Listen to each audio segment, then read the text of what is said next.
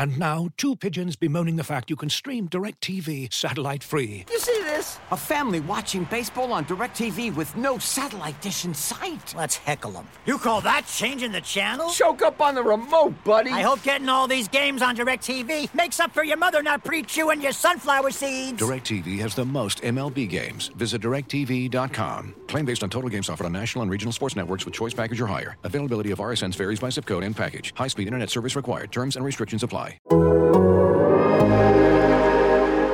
Because of the Wisconsin win on Saturday, it was a great day. I'm sure you're still beaming from it. We are not going to talk about the Cowboys for you. We're not even going to do it. They don't deserve for us to talk about them. We don't talk about the Jets on this show when they get blown out. And at this point, the Cowboys are in no better standing than that. They have to prove to me that they deserve our time and energy and attention on this show for the rest of the season. Yeah, they're in the stank realm. Only thing else I got to say is, how about them Cowboys? How about them Cowboys, indeed. Only one team deserved to be called a football team yesterday, and it was not the team from Dallas. The Cowboys fall 25-3 in the hands of the Washington football team, just like everybody predicted. Welcome into About Them Cowboys. I'm Kent Garrison. We're going to break down this game, but remember, you can be listening to this show over at the Athletic app for only $1. Go to theathletic.com/AboutThemCowboys. Get on it. Get your membership for $1 and make sure you're getting over there and getting all of our Cowboys coverage straight to you. But it's time to look at this loss, and believe it or not, the Cowboys still have a chance in this division, but I have a feeling this conversation's not going to be that optimistic. So without further ado, let's welcome in our panel of Father John Machota and Kevin KT Turner. Take it away, KT. Thank you very much, Kent. In the words of the great Samuel L. Jackson, hold on to your butts. Because if this thing's ever going to get better, it's going to have to get worse for a while. And I think I was trying to create some type of reality in my head where we're not like talking about top 5 draft picks in October. I was trying to do that because I would like to discuss football games on a week-to-week basis because it's football season, right? I like draft season to happen after football season. Like, I think there's enough time in the year to make that work. And then it just kind of turns out, you know what? It's just not going to work this year. And that's what happens when you lose all of your offensive linemen. That's what happens when you lose your starting quarterback. That's what happens when you have so many injuries. And then you combine that with gelling a new coaching staff into a culture. And there's so many things. You can't even pinpoint one thing. 25-3, that to Washington. Look, you got beat by an Arizona team on Monday night. You got destroyed by them. But still in my head, foolishly, I was like, you know what? They can go with Andy Dalton and beat the Washington football team. And no, they were dominated the entire game. And here we are, 2-5, and really no sign of sunshine, John. This one's gonna get ugly. They might not win another game this year. It's so bad. I mean, it is so bad. I did not think that it would get to this level when you go and bring in a new head coach who the thing you're pushing is his experience and the fact that he's won a Super Bowl. And we're not talking about a rebuild here. This was a team that went 8-8, and that was a disappointment last year. That team should have won at least 9 or 10 games. But you're also talking about a team that made the playoffs 2 of the last 4 years. This isn't Mike McCarthy wasn't brought in, to break down the roster and do a complete rebuild. And that's what it looks like it's going to take now.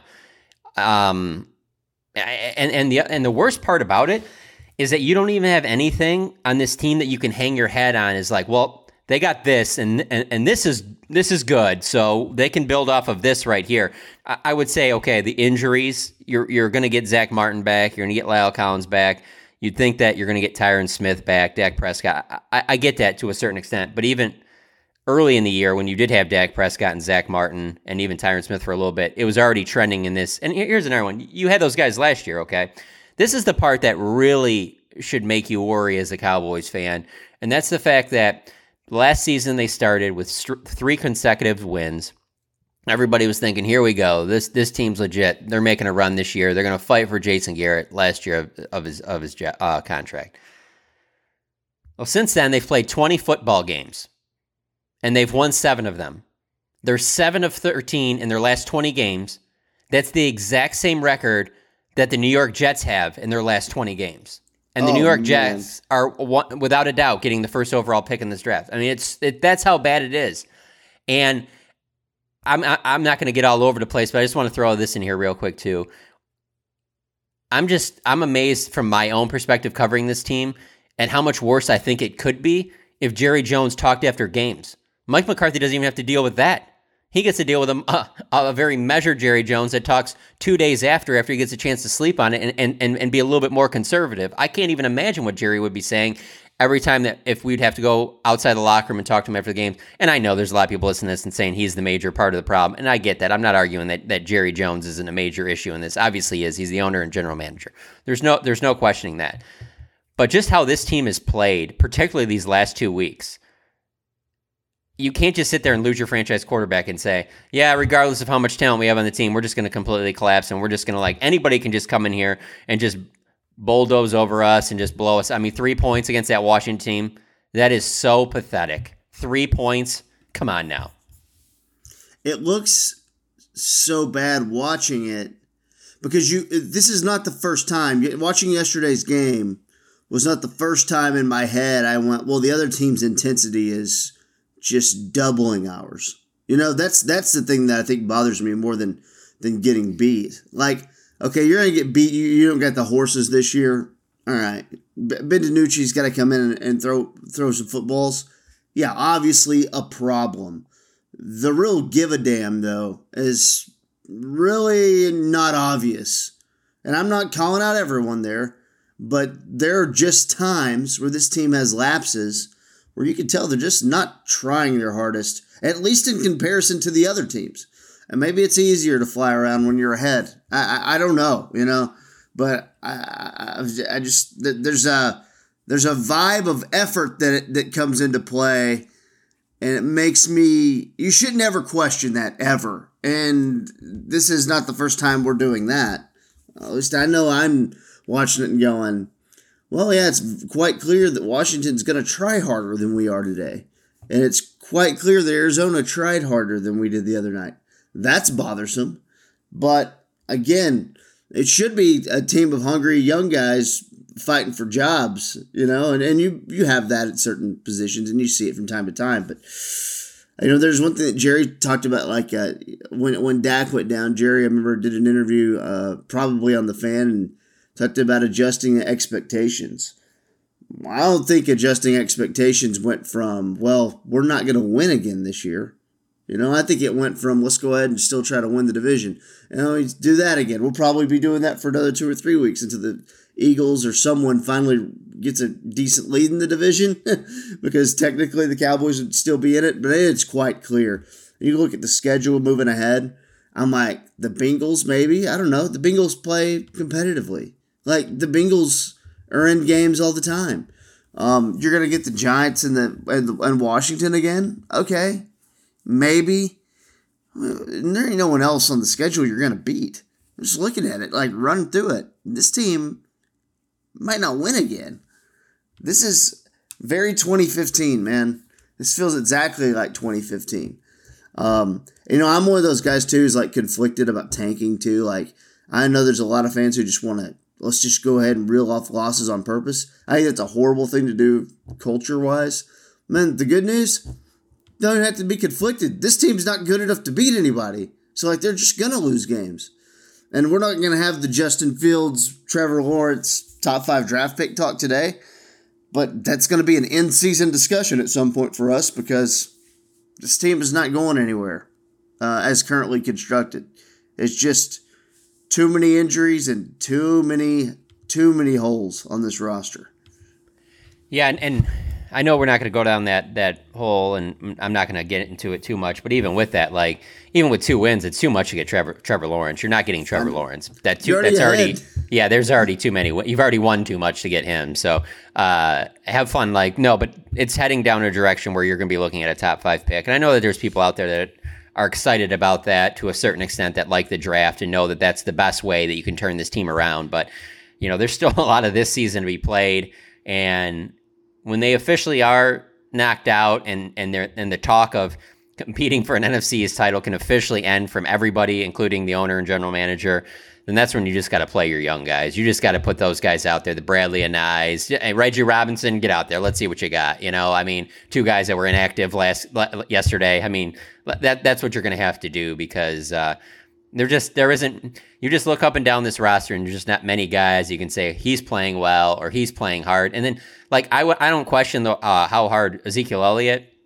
and CeeDee Lamb are playing. I think that, those are 2 guys that I think are trying their hardest to win games, but you can just tell it's even affected guys like that who it's like they're trying to do too much, or when things start to go wrong, it just starts to snowball. I mean, CD doesn't drop passes like that. And the way he was dropping passes yesterday, I was like, what's going on here? This makes no sense. And it's like they're just playing with such a small margin of error. And it also makes me wonder how bad some of these practices have been. Like I've said on here many a times, we get to watch the first 20, 30 minutes. It's really just take roll. We don't even get to see the quarterbacks out there, so we don't even get to see team drills. It makes me wonder how bad and how ugly it is there, because when they go into these games, particularly the last 2 weeks with Andy Dalton as their starter, nobody's playing with any confidence. And so I'm thinking it's probably even worse in practice. It's probably really sloppy. They probably can't even execute simple plays.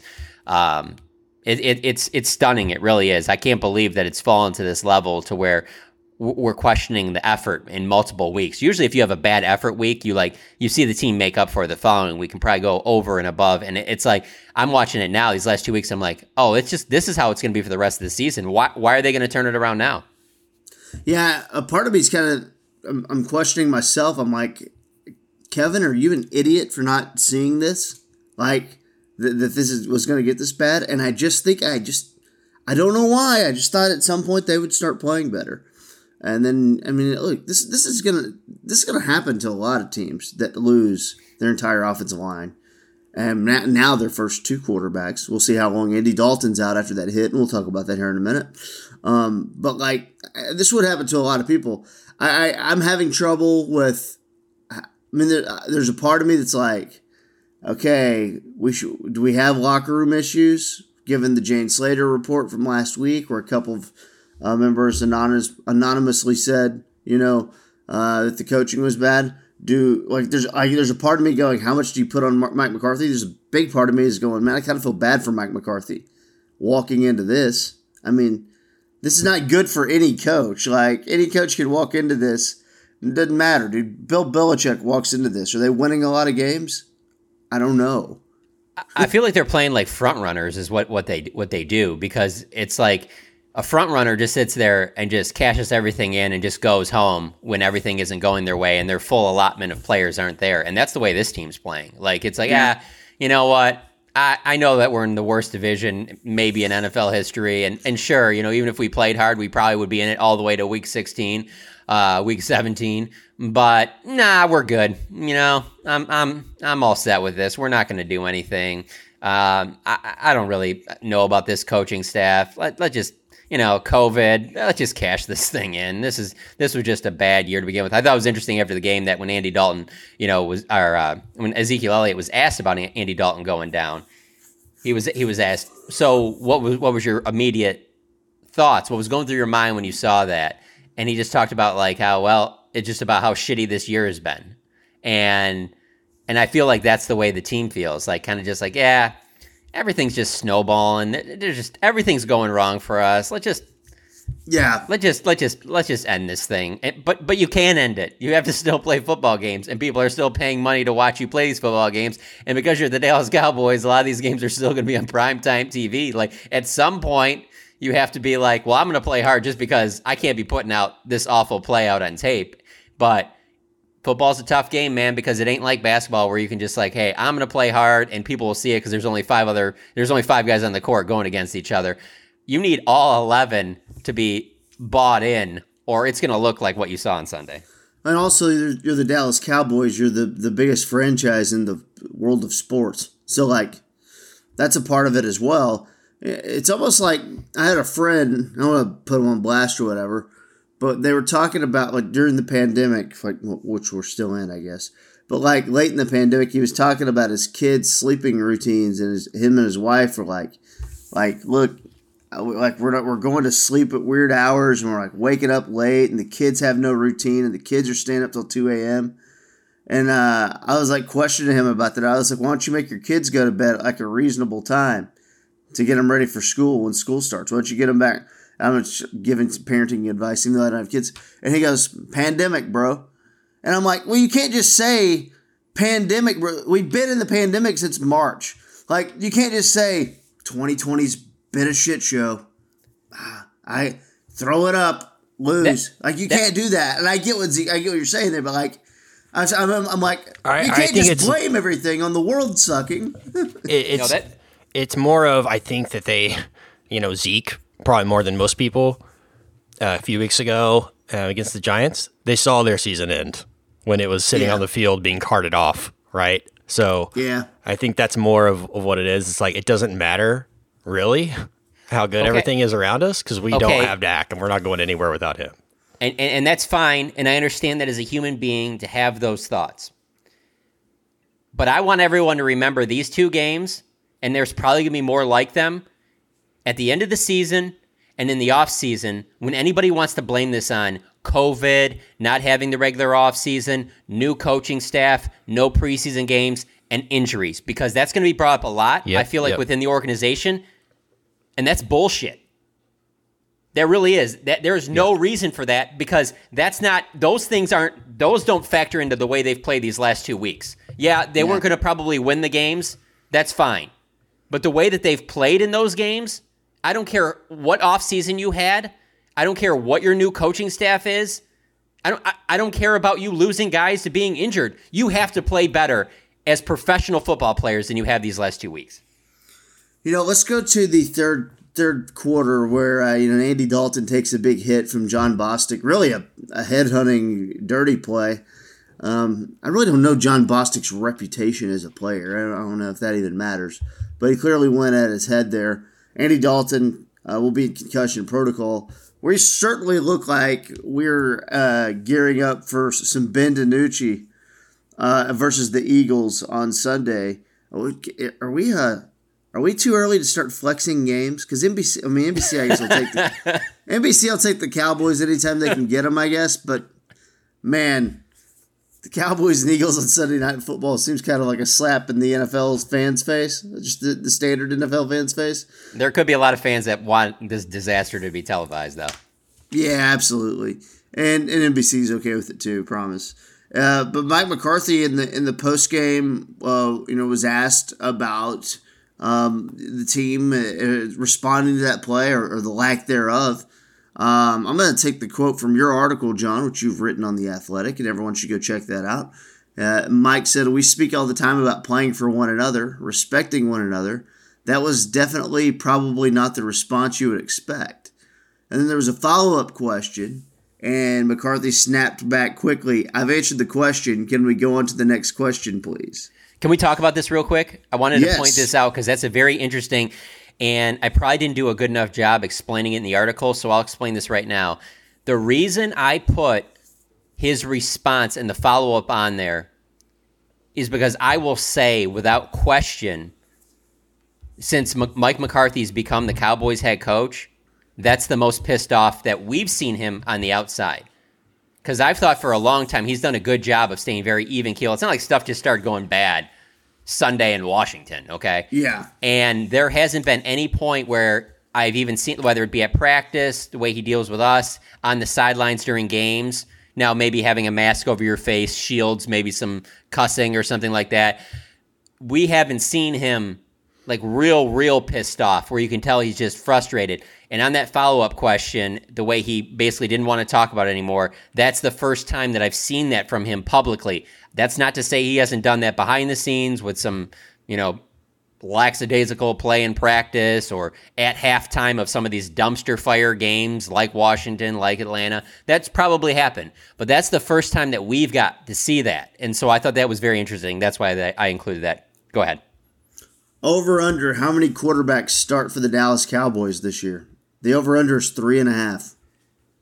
Yeah, I would have to go. Well, for starting games, I'm set on 3. I think that's a good number. If I had to pick over or under, I would go over just because who knows if something is to happen to Ben DiNucci. But I do think that Ben DiNucci will be the starter if Andy Dalton can't go against Philadelphia. And then the thing is with Andy Dalton is that the concussion is likely going to keep you out a week. Sometimes it'll keep you out 2, but we didn't get a chance to talk to Andy after the game because when you're in concussion protocol, you don't get to talk to players, obviously. They don't make them available. But in talking to Ben DiNucci, he said that, he had talked to Andy. He was in good spirits. He seemed to be doing better. But he said that he did not remember that play at all. So obviously, that's not a good sign. But he did fly back to Dallas with the Cowboys yesterday. So that's a good sign that he had to be feeling a little bit better. Or I don't think they would have put him on a plane, a couple hours after a game or a couple hours after sustaining a concussion. And so you would think that that's good news, but concussions they're difficult to project. Zach Martin obviously had one on Monday night, and that prevented him from playing in this game. So will he be back this week? We don't know. But, we'll say Andy Dalton doesn't start this week, but I would think he gets back to being the starter, the following week. So I would say, 3 is a pretty good guess. But now if you put the over-under at 3 for quarterbacks that play for the Dallas Cowboys this year in a game, I'm definitely going over because I would think that there might get to a point where they're putting in some other, maybe even Garrett Gilbert gets some snaps. Yesterday I was thinking of Ben DiNucci. Ben DiNucci took some hits. I'm like, we're a play away here from Blake Bell getting in and having to finish this game at quarterback. Yeah, no, that's what I was thinking about that too. I was like, this is going to get. It just feels like 2015. I know I've said that a million times, but in fact, I was kind of dangling out the idea. It's like, man, are they going to trade for a quarterback again? But this is a little different than trading for Matt Castle, thinking you can maybe win it, and biding time until Romo gets back or whatever 2015 was. This is I can see them adding another quarterback, right? Because if let's just assume Andy Dalton's out next week. Let's assume that. And we'll update you on the podcast that we have later in the week. But Ben DiNucci, Garrett Gilbert, they're going to bring someone into the quarterback room. So you'll probably see them make a move, and that's always interesting to see what a team does when they're on the I would be interested in someone like a Josh Rosen, but he's on the practice squad in Tampa Bay. You'd have to work that out. But I would be interested in a project like that. But, Mike McCarthy's thing, one thing about him, though, strength of working with quarterbacks, right? That's a thing that he would tell you to his face. I can work with the quarterback. So we'll see if they can put DiNucci in a position that it's just tough because you're running out a very shoddy offensive line at this point. I feel like we got a bye week coming in 2 weeks, so you got to get 2 more games and then the bye week.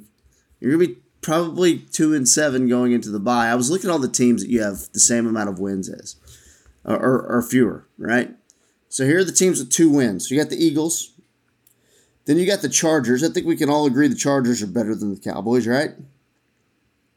Yeah, Clearly. KT, everybody's better than the Cowboys right now. I don't know if they would beat even the Jets. Even the Jets? I don't know if they would beat the Jets. I don't know that. Seriously. When you can't stop anybody running the football, like Antonio Gibson, he's never had more than 55 yards in an NFL game. He had 72 in the first quarter. Everything starts with that. If you cannot stop the run, you bring up 2015. That's the last time they had real significant problems stopping the run. They allowed over 200 yards against the Washington football team that's not a good running football team. They've allowed over 200 yards rushing in 3 of their last 4 games. If you go back from 2016 to through 2019, that's 67 games in 4 seasons. There was only twice that they allowed over 200 yards rushing. One of them was the playoff game against the Rams. In 67 games, they've done that 3 times in the last 4 games. It doesn't matter about the offensive line injuries. It doesn't matter about not having Dak. It doesn't matter not being able to get a running game going. It doesn't matter about how bad you are at defending on the back end. If you can't even stop a team from rushing all over you, nothing else matters. You're not going to win that game. So I don't know if they can even beat the Jets right now. So how do they get better this year? Or do we just take the medicine now and say they don't? Yeah, I don't think they get better this year. I think exactly what you said, KT. I think it's who are our young guys? What's our future?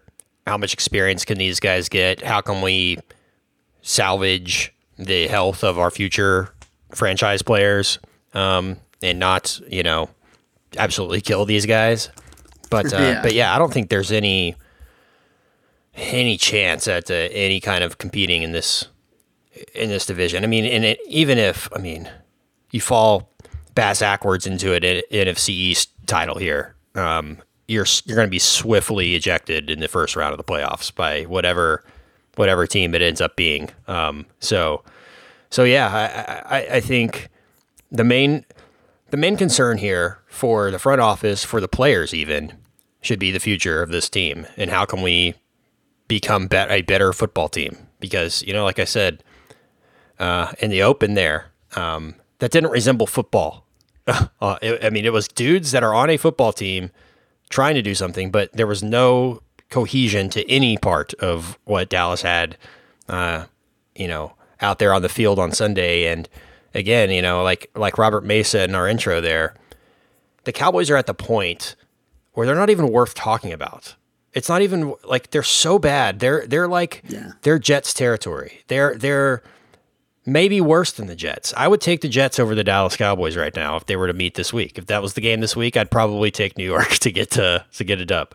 And if the Cowboys want, and if Cowboys fans want to see change, this is exactly what you want, because this is Jerry Jones's worst nightmare is apathy. He hates that more than anything. And so if it keeps going down this direction, that is how you will see significant change. And I would say the biggest concern going forward for the rest of this season is for the Cowboys front office, Jerry Jones, Stephen Jones, to figure out if they have the right head coach and the right coaching staff, because there's only so much you can do with turning over this roster. I mean, this isn't college football, okay? You got guys that are signed to long-term contracts.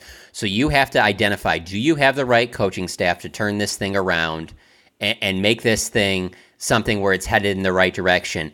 And if you don't, do you know who the next head coach is that you want to hire, that you obviously can't take the risk of this happening again? So it would have to be somebody that you feel even more confident about than you do about this current coach, who you really were pushing heavy that he's won a Super Bowl.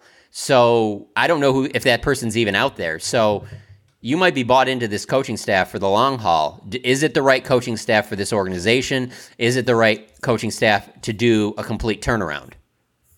It does. I agree with you. I still can't see them making a change at head coach. But if this thing snowballs, I guess. Does it matter that they gave Mike McCarthy a 5-year contract? Does that matter? No, I don't think so. Especially, like I said, if apathy sets in, that's the thing that bothers Jerry Jones the most. If there aren't people buying gear, obviously they're only letting about 25,000 in the stadium. What if they can't even get 25,000 for one of these games? And if their TV ratings continue to plummet, he stays up on all of that stuff. He knows what all of that is. When people start showing that there's not the same interest, that's what can force you into a change right there.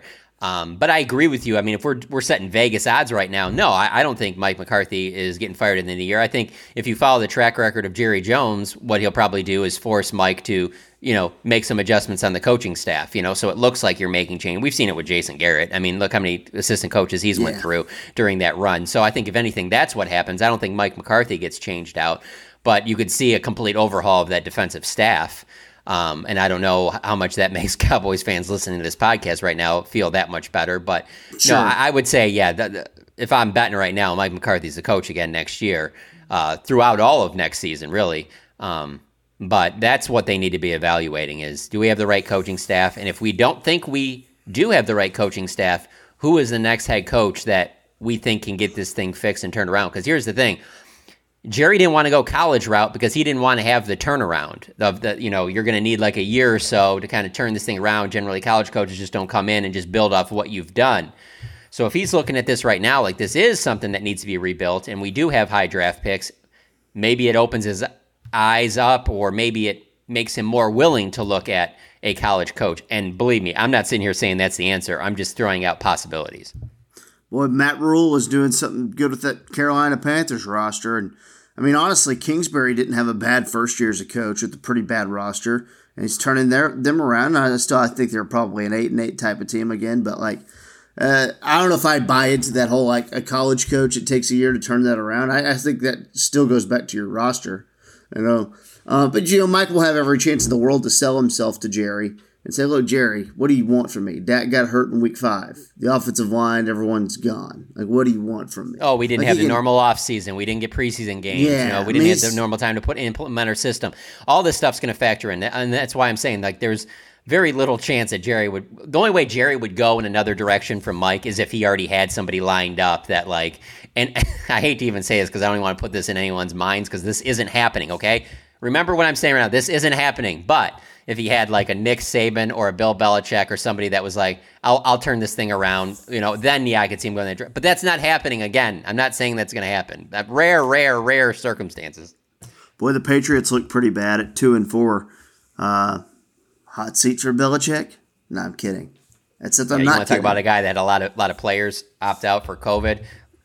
His franchise quarterback. his franchise quarterback went to Tampa. Yeah, no, I think he would be okay in Dallas if he had the job.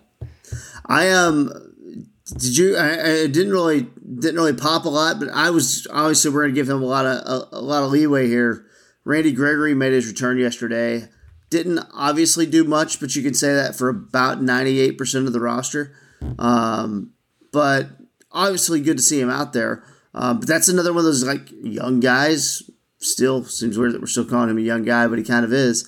You're kind of watching and wondering, can I bank on him moving forward, or can he help me moving forward? Your thoughts on his season debut? Yeah, he only got the 6 snaps, and that surprised me. I thought he'd get a lot more, especially in a bad game than that. So, but I agree with you on that. And not only with him, it's Bradley Anae, it's Dorrance Armstrong. See what you have with those guys.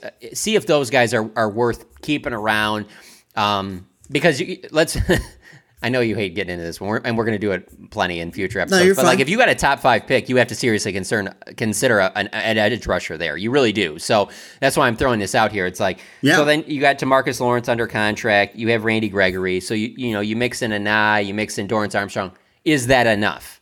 And if it's not, and if because I'm thinking like last year's draft, let's say the Cowboys ended up with the 2nd pick in the draft, you have to take Chase Young there, if they were in that same situation as Washington was last year. So I'm not saying it's the biggest need on the team. I think defensive back is a bigger need. I certainly think defensive tackle is a bigger need, and even offensive tackle is a bigger need than edge rusher. But it is interesting to start looking at some of these guys now, and I think it makes sense to play them. Yeah. And I do think Randy Gregory will get more snaps going forward. Looking for an assist with your credit card, but can't get a hold of anyone? Luckily, with 24/7 U.S.-based live customer service from Discover, everyone has the option to talk to a real person anytime, day or night. Yep, you heard that right. You can talk to a real human in customer service at any time. Sounds like a real game changer if you ask us. Make the right call and get the service you deserve with Discover. Limitations apply. See terms at discover.com/creditcard. And now, 2 pigeons bemoaning the fact you can stream DirecTV satellite-free. You see this? A family watching baseball on DirecTV with no satellite dish in sight. Let's heckle them. You call that changing the channel? Choke up on the remote, buddy. I hope getting all these games on DirecTV makes up for your mother not pre-chewing your sunflower seeds. DirecTV has the most MLB games. Visit DirecTV.com. Claim based on total games offered on national and regional sports networks with choice package or higher. Availability of RSNs varies by zip code and package. High-speed internet service required. Terms and restrictions apply. As you've probably heard by now, we've teamed up with BetMGM this season. We'll be using BetMGM lines to make all of our picks, and we'll have special offers for our listeners each week. If you haven't signed up for BetMGM yet, use bonus code THEATHLETIC, and you'll get a 1-year subscription to The Athletic, plus up to a $1,500 first bet offer on your first wager with BetMGM. Here's how it works. Download the BetMGM app and sign up using bonus code THEATHLETIC. Make your first deposit of at least $10. Place your first bet on any game and claim your voucher for a 1-year subscription to The Athletic. See BetMGM.com for terms. U.S. promotional offers not available in D.C., Mississippi, New York, Nevada, Ontario, or Puerto Rico. Gambling problem? Call 1-800-GAMBLER. Available in the U.S. Call 877-8-HOPE-NY or text HOPE-NY 467-369 in New York. Call 1-800-NEXT-STEP in Arizona. 1-800-327-5050 in Massachusetts. 1-800-BETS-OFF in Iowa. 1-800-270-7117 for confidential help in Michigan. 1-800-981-0023 in Puerto Rico. First bet offer for new customers only in partnership with Kansas Crossing Casino and Hotel. Don't forget, if you haven't signed up for BetMGM yet, use bonus code The Athletic, and you'll get a 1-year subscription to The Athletic, plus up to a $1,500 first bet offer on your first wager. You know, they have 6 picks in the first 4 rounds of next year's draft. You have a trade deadline coming up, right? So, and it's not Madden. Obviously, NFL trades aren't like baseball or the NBA where, you know, you can just start swapping salaries and things like that. Things are a little different in the NFL. But I'm wondering if you have some guys who you could throw up there and maybe score a late round pick moving forward. And it doesn't necessarily make a ton of sense, but look at some guys with maybe some expiring contracts who maybe another team might want, like, you know, an Anthony Brown even, who's on a 1-year deal. You know, what could you get for Anthony Brown? Could you get a 6th? You know, you'd take that, right? Okay, hold on. What about this? And I don't think this is going to happen. Again, let me state I don't think these things are going to happen. But I would think if you are a serious playoff contender and you have hopes of making a deep postseason run, why wouldn't you be interested in Aldon Smith? I mean, I'm not saying things haven't gone well this year, but if you add Aldon Smith to a team that's winning, he clearly has shown that, hey, there's not much rust there on a guy that hasn't played in a long time. Like, why wouldn't you be interested in that? And we did see, yes, sir, dude. We did see some flashing a little bit, very little, but did see something out of Everson Griffin too. If you mix him in, again, the reason I mention those is because pass rush is just so valuable, and there are good teams that don't really even have. I mean, I don't know. I look at Seattle last night. I don't know that their pass rush is just so great that they can't afford to bring on another good player. But Aldon Smith would be great for them. But I would think of that now in terms of on the roster, a piece that would get the most in return for a trade. I think it would be Michael Gallup, and I don't think that they want to trade Michael Gallup. But if you want to say hey, John, KT, look down the roster and tell me what piece on this roster could they get the most for, that there would be even a sliver of chance that they might be interested in. If someone came in there and blew their doors off with an offer for Michael Gallup, that's one that I could see, just because CeeDee Lamb's not going anywhere. Amari Cooper's contract prevents him from going anywhere. That's one particular spot, and because Cedric Wilson has elevated himself, that's the only thing. But again, I don't think that happens. I don't either, but I just want to say this. I know the fan base loves Michael Gallup. I love Michael Gallup. I thought he should have been taken away earlier than he was in that draft based on his film at Colorado State. We always talk a lot about like devaluing the running back. I'm not trying to devalue the wide receiver, but I'm telling you, if there's a spot you can replace a guy in the 3rd round, it is wide receiver. If you are evaluating your guys correctly, you can find some good wide receivers late in the draft, and that's why we had DK Metcalf and Chase Claypool and even Michael Gallup, guys who aren't the first wide receiver in the draft, coming in and contributing, to teams. And I could go and name a ton of different examples. I would just have to pull up, the wide receivers from the last few drafts, and you'll find a ton of guys who were 2nd, 3rd, 4th round picks who really contributed to their teams and weren't necessarily that top pick. So Terry McLaurin. I do think Terry McLaurin, one of the, he's turning into, if he had a really good quarterback play, turning into one of the best wide receivers in the league. Like, I'm saying, if someone wanted to give you a 4th for Gallup or something, or if someone wanted to give you some type of something for Gallup or multiple picks, I would do it, and I wouldn't hesitate about it. Going back to the rebuild is on. Going back to this pass rush thing real quick, mentioning Aldon Smith made me think of this. How weird is it how bad this team has played? I need to go back and check the stats on this, but I'm going to give you 3 names. And all 3 of them contributed something, enough that they played majority of the games they were in. But what do you think the Cowboys' record is in the games when they had Aldon Smith, Michael Bennett, and Greg Hardy. Like, how bad have they been in those games with those three guys when everyone kind of looked at it as like, hey, these guys are still producing at, a little bit. Obviously, Michael Bennett not as much as the other two. And those seasons and those games have been absolute train wrecks because Greg Hardy was all of the 2015 season that was just awful. After they traded for Michael Bennett, like that team was just awful last year. There was no fight in that team at all. He's the one yelling in locker room at guys.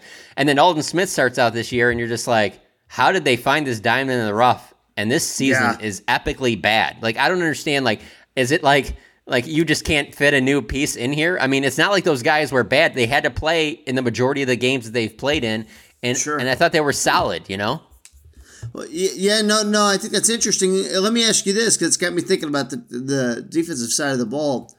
So you do this new scheme or whatever with Mike Nolan.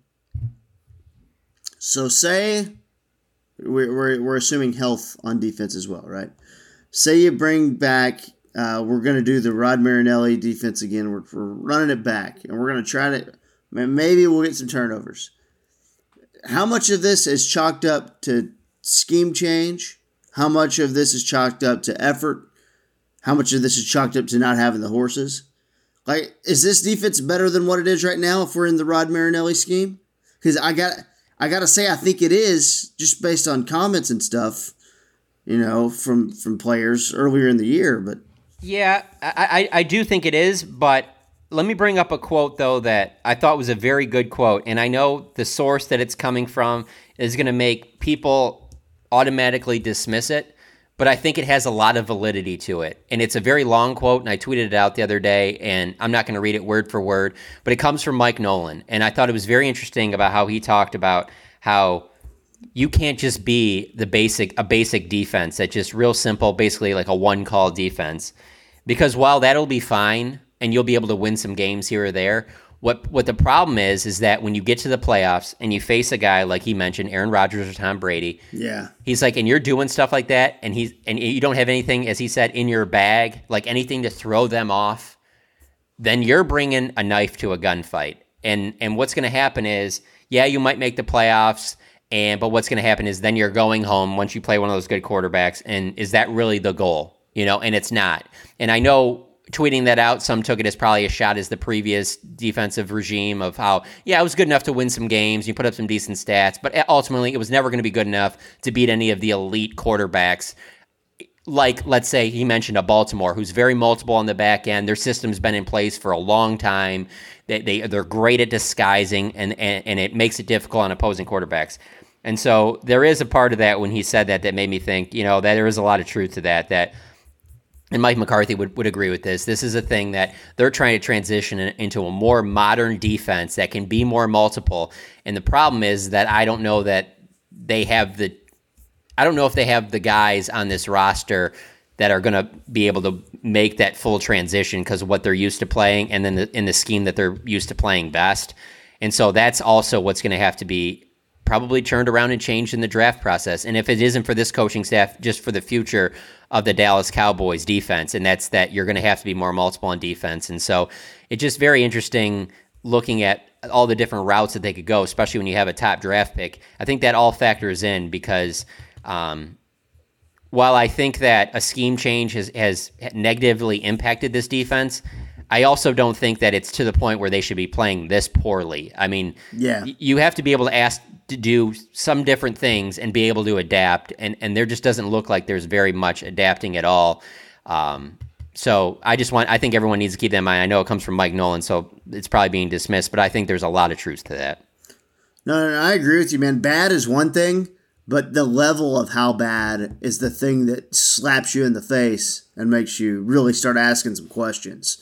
Like you could easily go, look, the injuries are here. We don't got the dogs. We're going to go fight hard, stay in some games, be competitive, And I think that's what a team like the Bengals does. Now we know the Bengals are, a growing team and trying to build that thing up, but the Bengals is still a bad team when you look at it, right? Still a bad team, pretty much up and down the depth chart. But competitive almost every week, at least trying to stay in games, things like that. This team's not going to be good enough to stay in games. This is going to get really ugly. So I don't know, man. I feel like I didn't want it to be before Halloween and already like, well, here we go. Loss. And you're not even talking about the games and things like that. But look, quite frankly, this 2 weeks in a row where Cowboys fans across the nation are sitting there in the third quarter going, man, I think I'd just rather see what was it. You know what? There's some pretty good action happening on the Red Zone channel here. Let's flip it over there real quick. Oh, okay. I thought back to the Cowboy. Okay. Or maybe they're watching the whole Cowboy game, but they're just bored by it, or they're like in awe of what they're seeing because it's so terrible. I don't know, man. You just like to see a better performance. So you get the Eagles Sunday night. The Eagles are by no means a good team. They're better than you are, though. But it'd be nice to go see them keep that to a 1-2 score game for as long as possible. Just hard to do when Ben DiNucci is going to be your quarterback, most likely, and your defense cannot keep you in games. I mean, your defense gets a stop yesterday, and on your first offensive possession, you get sacked, and it's a safety. And I remember I was watching the game, and I remember going, they're about to get sacked. I said it out loud. I said, they're about to get sacked right here. Because you see the Redskins kind of load up the line, and here they come. You just kind of knew it was going to happen, and you knew what kind of day it was going to be right from the beginning, man. Yeah, and that's the worst part about watching these games. It's like if they would have lost to Washington, 27-24, and they lost in the end, and you were just like, yeah, this team's just not good, But at least there's great effort, and you're getting to develop some younger guys. And if it was 27-24, there'd obviously be more positive to talk about. You'd see other guys flashing and things like that. It's when these games aren't even competitive. That's when you're sitting there and you're just like, well, if these guys don't care about it, why would I care to sit there and take the 3 hours out of my Sunday to even watch this stuff? That's the part that gets really bad. And the part that I kept thinking about is that we've now seen multiple games this year where you're questioning the effort and how much the guys care. And it just keeps dawning on me where I would never say that during Jason Garrett's decade of being their head coach that there were never games like that. There definitely were games like that. But it's getting to the point right now where there's more in this one season than I've seen from all of Jason Garrett's time as head coach. And the reason I like bringing up Jason Garrett in this conversation and have in the past is because that wasn't good enough. Like if the previous head coach of the Dallas Cowboys was Bill Belichick, I don't know that I'd be bringing up as much. I'd be like, guys, what did you really think? You weren't going to get the Belichick level. Like there's not going to be another guy that's just like Bill. He's maybe the greatest football coach of all time. Like we're not going to get. No, I'm comparing it to a decade, huge sample size. That's what's fun about this too. A decade of it, and already in one season, it's showing signs of being worse than things we've seen for that entire decade. That's the part that people should probably be most alarmed about. No, there's no doubt, and I'm glad you brought that up because you're right, and like I would almost like unfairly go out of my way to look for examples of players quitting just because it was like an excuse to get Jason out of town, and I know I'm not the only one who did that, because I think we're like, okay, let's kind of move on from Jason, but now you're kind of going, no, I don't think this team would be better with Jason Garrett. I really don't. I just. This is days after there was already internal strife based on the Jane Slater report, Jerry coming out on his interview on Friday on The Fan and basically called it BS and kind of took a shot at Jane. He basically said she wasn't a credible reporter, which I found that to be BS considering how that family used her to push their narrative in the Dak Prescott. Don't read too much in that. That is what I would call sport for Jerry. That's just Jerry having fun. I know for a fact personally, this is me. This isn't hearing sources or anything. I know personally that Jerry has respect for Jane. I know this. This isn't something. And here's the other thing. Why do you say that then? Because he's defending his team there. He's put in a position where he has to defend his team publicly on a radio show. Then don't do the radio show if you don't want to be put in those positions. No. He likes being put in those positions because he likes to show the feistiness. In that moment, he gets to show how angered he is, but he gets to show it without taking any shots at his coaches, without taking any shots at his players. So he's going to take it at the reporter, so that he knows that his players and coaches are going to hear that. So then he thinks it's like he's defending them. I mean, let's be honest here. It's not just Jane. I mean, Ian Rappaport has had multiple reports in the past that have been true that he's shot down Ian like Ian doesn't know what he's talking about. Let me check real quick. Let me look at the roster, guys. Let's see here. Hold on. Was Ian wrong about them not being interested in Earl Thomas that Jerry so adamantly disputed? Let me look. I want to see. Hold on. Give me a second, KT. I'm checking the roster to see if Earl Thomas, I can't find it. I don't see him on there. Let me flip it around.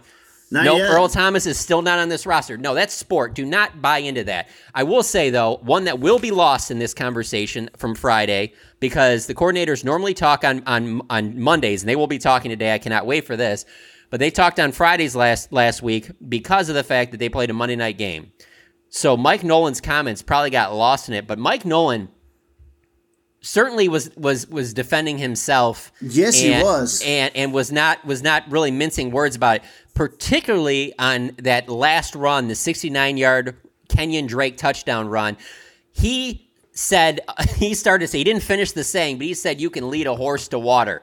That right there, I was like, whoa, like he is just telling you right there that like, don't put this completely on the coaches. Like we can only show them so much. They have to take it from there, and went into explanation that there were only 2 gaps and there were 4 guys for each gap to shut down that run. And the look on his face when you watch the video, he is absolutely dumbfounded. And he even said that it bothered him all week looking back on that play, because there's no reason that a running back should run through the heart of your defense for 69 yards untouched when you have 4 guys to cover each of those gaps. At very least, let him break a couple tackles. And he was adamant about that. And I thought that was very interesting, because that, to me, seemed like a shot right back at the players. And then for him to say that a lot of the stuff they're running on defense is very simple, that it's stuff that even high schools run, I mean, that sounds like a shot right back at the players, too. And I find it hard to believe that didn't make its way back in the locker room. History shows that when things start going bad, in general, humans are wired to start taking care of themselves. They start not only that, but themselves. Let's remember this. Right, and let me just throw this in real quick. Just because these guys come to podiums or you read quotes in a story or on Twitter, and you think that these guys are saying things that are just, you're like, oh, it's the same thing, it's boring, whatever. That's because they're talking to the media. To make it to the level that these guys made it to, you have to be competitive. And I know it doesn't show that on Sundays, but these coaches didn't coach this long to just be like, yeah, we just take shots from the media. It's fine. We just go on with our day. Oh, yeah. No, they hear that stuff too. And this is their lives. Believe me, they don't just hear it and go, the players are mad. Yeah, Mike McCarthy knows he may never get a head coaching job again, especially if this thing fizzles out. Let's say just hypothetically he was one and done. Mike McCarthy's not getting hired to be a head coach again, probably. I mean, that's most likely. And Mike Nolan's been a head coach before. That opportunity's never going to come for him again, and he may not get a chance to be a defensive coordinator ever again. So, I mean, I understand all that stuff. I totally get it. I thought Jerry came off looking like an asshole, and that's on him. But like everyone in the game, like the guys interviewing, that was the KNC Masterpiece on the Fan. They stood up for Jane. They were like, hey, we know she's a credible reporter. Because I think, here's my issue with what Jerry said. Now, you're right, Jerry, doing that for sport. I understand that. But here's the thing, Jerry. We're not stupid. Okay? So you can have this whole world where you can construct your own reality and say that it doesn't happen, all this stuff. We are not stupid. And by the way, because of NFL protocols or whatever, or because of the secretness of your organization this year, we're not getting as much access to your team. So the things that we do get, if you're going to come out and drop that on us, we are not stupid. All right? As fans, we are not stupid. So don't freaking insult my intelligence as a follower of your team, someone who covers your team, or the millions of people who follow this team. Don't go out and insult their intelligence when you're going to put that garbage product out there on the field. Do you think Jerry's 1996. Let's go. Do you think he's delusional in that fact that he? Oh, I mean, in general, yes, but in the fact that he really doesn't think anyone would say that, or he's just trying No. I'm trying to you guys, talk crap about Jane. No, guys, like he knows that players are actually saying stuff like this, right? Because if he didn't think there is, then he's 100%. This is sport for him. I'm telling you, and I think that KT and I get probably a little bit more defensive than most people because we know Jane and we know this isn't like just some BS report. Like I've talked to Jane multiple times since this report's come out. I have no reason to question anything that she did to report on this. And I'm going to be honest with you, like, I've known Jane for a long time. Like, she's not going to just potentially throw away her career on making something up like that. Like, that's not what she does. People Let's get her on the pod. People don't like the result that have come out, so they're going to point fingers at her, and then Jerry's going to throw some gas on the fire and try and downplay it too. But no, this is real, guys. Like, this isn't made up. She didn't make up who she talked to. The players say stuff like that. Like, yeah, it's a little bit surprising that they say it on the outside, even as an anonymous source, because, again, we hadn't seen that for the previous 10 years. But that stuff happens in the NFL. Like, she's not making this up. Like, players are not happy with the coaching staff. Like, I don't understand why people think this is just some made-up report. And Jerry is going to defend his team because he's not going to come out there and say that. Like, and honestly, to a certain extent, I kind of took what Jerry was saying as like, well, you don't expect me to make, because the way the question was posed to him, it was more about like, does this factor into your decision-making? Of course, Jerry's not going to take a couple of anonymous players and then going, yeah, players don't like the coaches. The coaches are all gone. New staff's in here. Like, that was part of his response too, is that he's not making that a big part of his decision making going forward with his coaching staff, and rightfully so. Nor should he. I don't even care if 2 players went on the record about that. You wouldn't make that. Whoa! We got 2 guys. I don't even care if it's your top 2 players. That wouldn't be the end all be all to changing out your coaching staff. So that was part of it too. But like, no, I'm telling you, he likes to be challenged. Jerry Jones doesn't want to just do a radio interview or any interview where just 10 softballs. He wants you to press him, especially when things aren't going well. Then why did he say that she wasn't a credible reporter? Because that's a bad thing to say. You're Jerry Jones. You have a lot of swing. Like, maybe don't say that. Like, I get what you're saying. I just, look, and I don't know about you, a majority of my following or what I was seeing feedback-wise was people getting Jane's back and just making fun of Jerry. And Jerry coming off as just an old man saying another thing bad about a woman in the industry. Maybe I'm taking it a little too deep. Yeah, no, I didn't take it that way because I didn't hear him say anything different than I've heard him say about Ian Rappaport in the past. So. Okay, yeah, no, that's fair. No, that's totally fair. Well, hey man, as the tables turn. As the turntables. Maybe the turntables.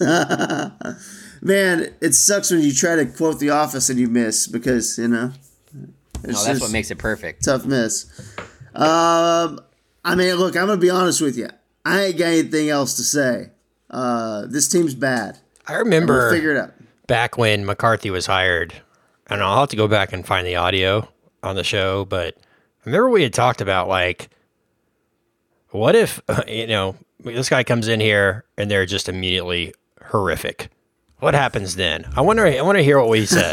like what would have happened? Like if they start the season 1-5 or 2-4 or whatever it is, And I don't even think that does it justice on the 1-5, 2-4, because you have to factor in how they've played, and when you factor in that on what they've played these last 2 weeks, it's like it makes even the record worse. Like I think their record right now makes them look better than what they really are. I really believe that. What if Dak is still here and they still have the same record? Does McCarthy make it to next year? If Dak's their quarterback and they go, 2-13 or whatever it is, 2-14. Yeah, I don't see. It's a very, very small chance. Like he would have to do something very inappropriate and unprofessional for Mike McCarthy to lose his job. As far as I can, I see it right now. I think he's getting at least 2 years. I'm a diehard Florida State football fan. It was a train wreck and a disaster when they hired Willie Taggart, and they knew it right away. But you don't get rid of a coach just after 1 year. It's very rare, unless there's some like just inappropriate behavior, some like fireable offense that the person did. Just being bad on the football field, a coach is going to get more than 1 year. Again, like I said, we've seen the track record of when things didn't go well with Jason Garrett. He had to change around assistant coaches. That's what you're going to see in this offseason. I think Mike McCarthy gets at least 2 years. But hey, let's just discuss that real quick. Yeah, when he signed that contract, if you knew he was only going to get 2 years, what an epic disaster you would have thought that was. Yeah, KT, we were talking earlier. I thought that was a really good point of. You brought Mike McCarthy in because you thought this was your way to avoid a rebuild. And now, not only are you in a rebuild, but you're in a rebuild with a guy who you probably don't want rebuilding your team, right? If you're going to do a rebuild, you probably want a young a Lincoln Riley coming in here. And at least if you're going to rebuild, you're building towards the future of what like the league is going towards. Like you're not bringing in this old school guy who's probably the league is probably passing by in a lot of ways, rebuilding your squad and saying, all right, well, my work here is done. Have fun with this for the next 5 years while everybody passes you by, right? Like if they're going to rebuild, like might as well be a clean break and at least bring somebody in that's going to innovate things beyond absolutely where they are.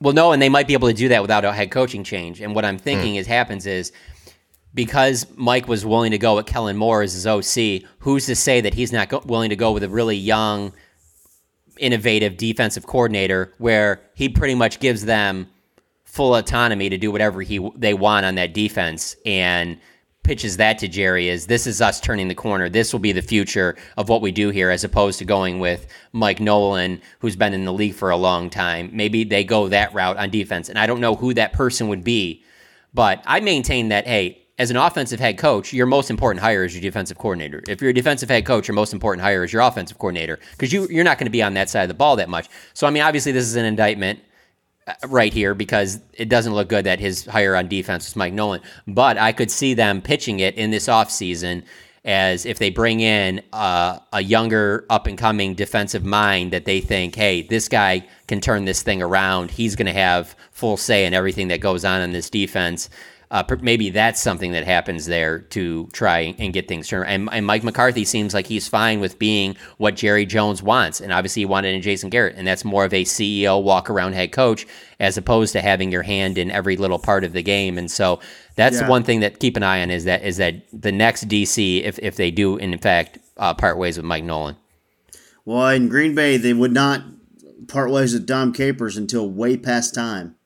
There were at least some wins there that you could defend. There are a lot of wins, but they did not rip that Band-Aid off when everyone there thought the Band-Aid should have been ripped off in like 2013 or something, and the Band-Aid didn't get ripped off till it was time to really let McCarthy go.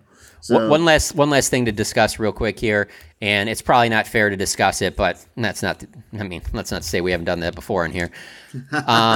Let's go real quick to the Andy Dalton hit because Adam Schefter just reported that John Bostic will not be suspended for that hit.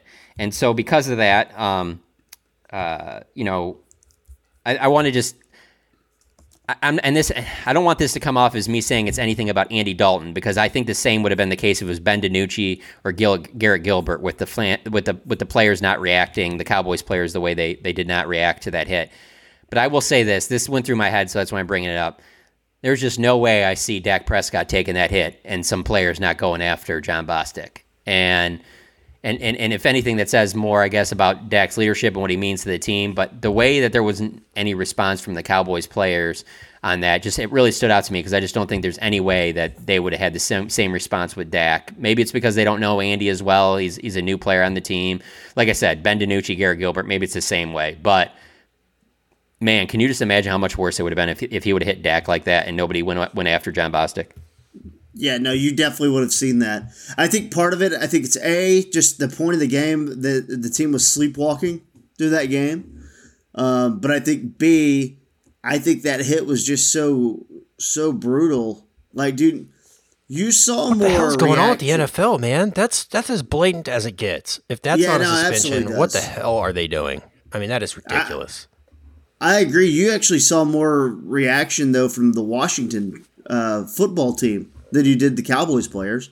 Like, Washington guys were like, oh, God, no. Oh, no. I'm with you. I thought that would be a game for sure.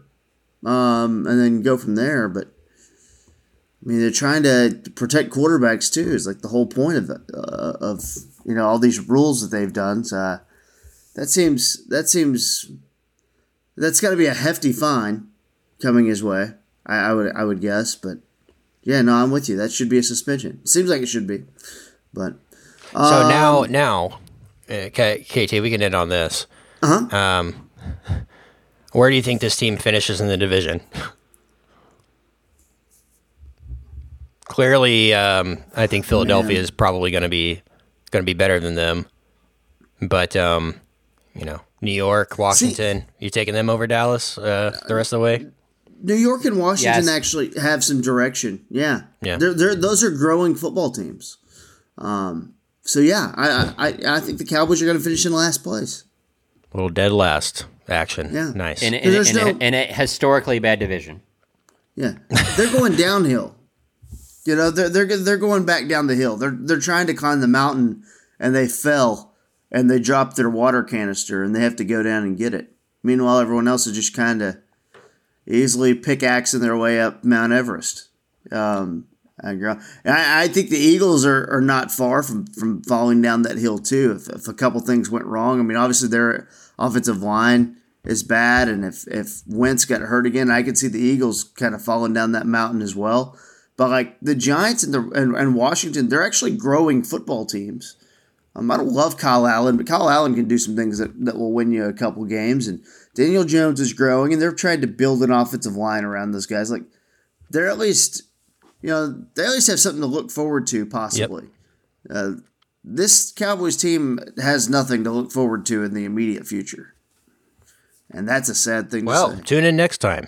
We'll talk about nothing to look forward to. We'll see you next time. Ready for the Eagles Sunday night? We're going to get you geared up. Yeah. A Cowboys-Eagles game like none other, right? Well, we will have another podcast. There will be more Cowboys storylines. I'm sure Jerry will have an interview again on the radio. We'll see if he calls out another reporter's integrity, John. I hope it's mine. I do too, man, because that would be great content for the show. In fact, I'm going to see if one of those guys on the morning show over there on the fan will just pepper in. What do you think of Machota? See if they can get that just kind of onto the mix. Do his memes and GIFs during the game bother you? Can you just imagine Jerry scrolling through his flip phone, checking Twitter, and getting angry because I'm posting memes making fun of the way the team's playing? How do you think Jerry reads your column, John? Do you think somebody prints it off and brings it to him? Because you don't know Jerry has the Athletic app on his iPhone there.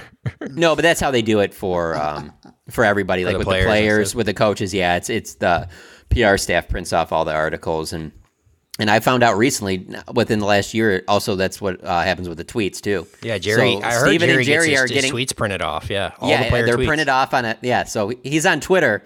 It's the paper version. That's so unreal.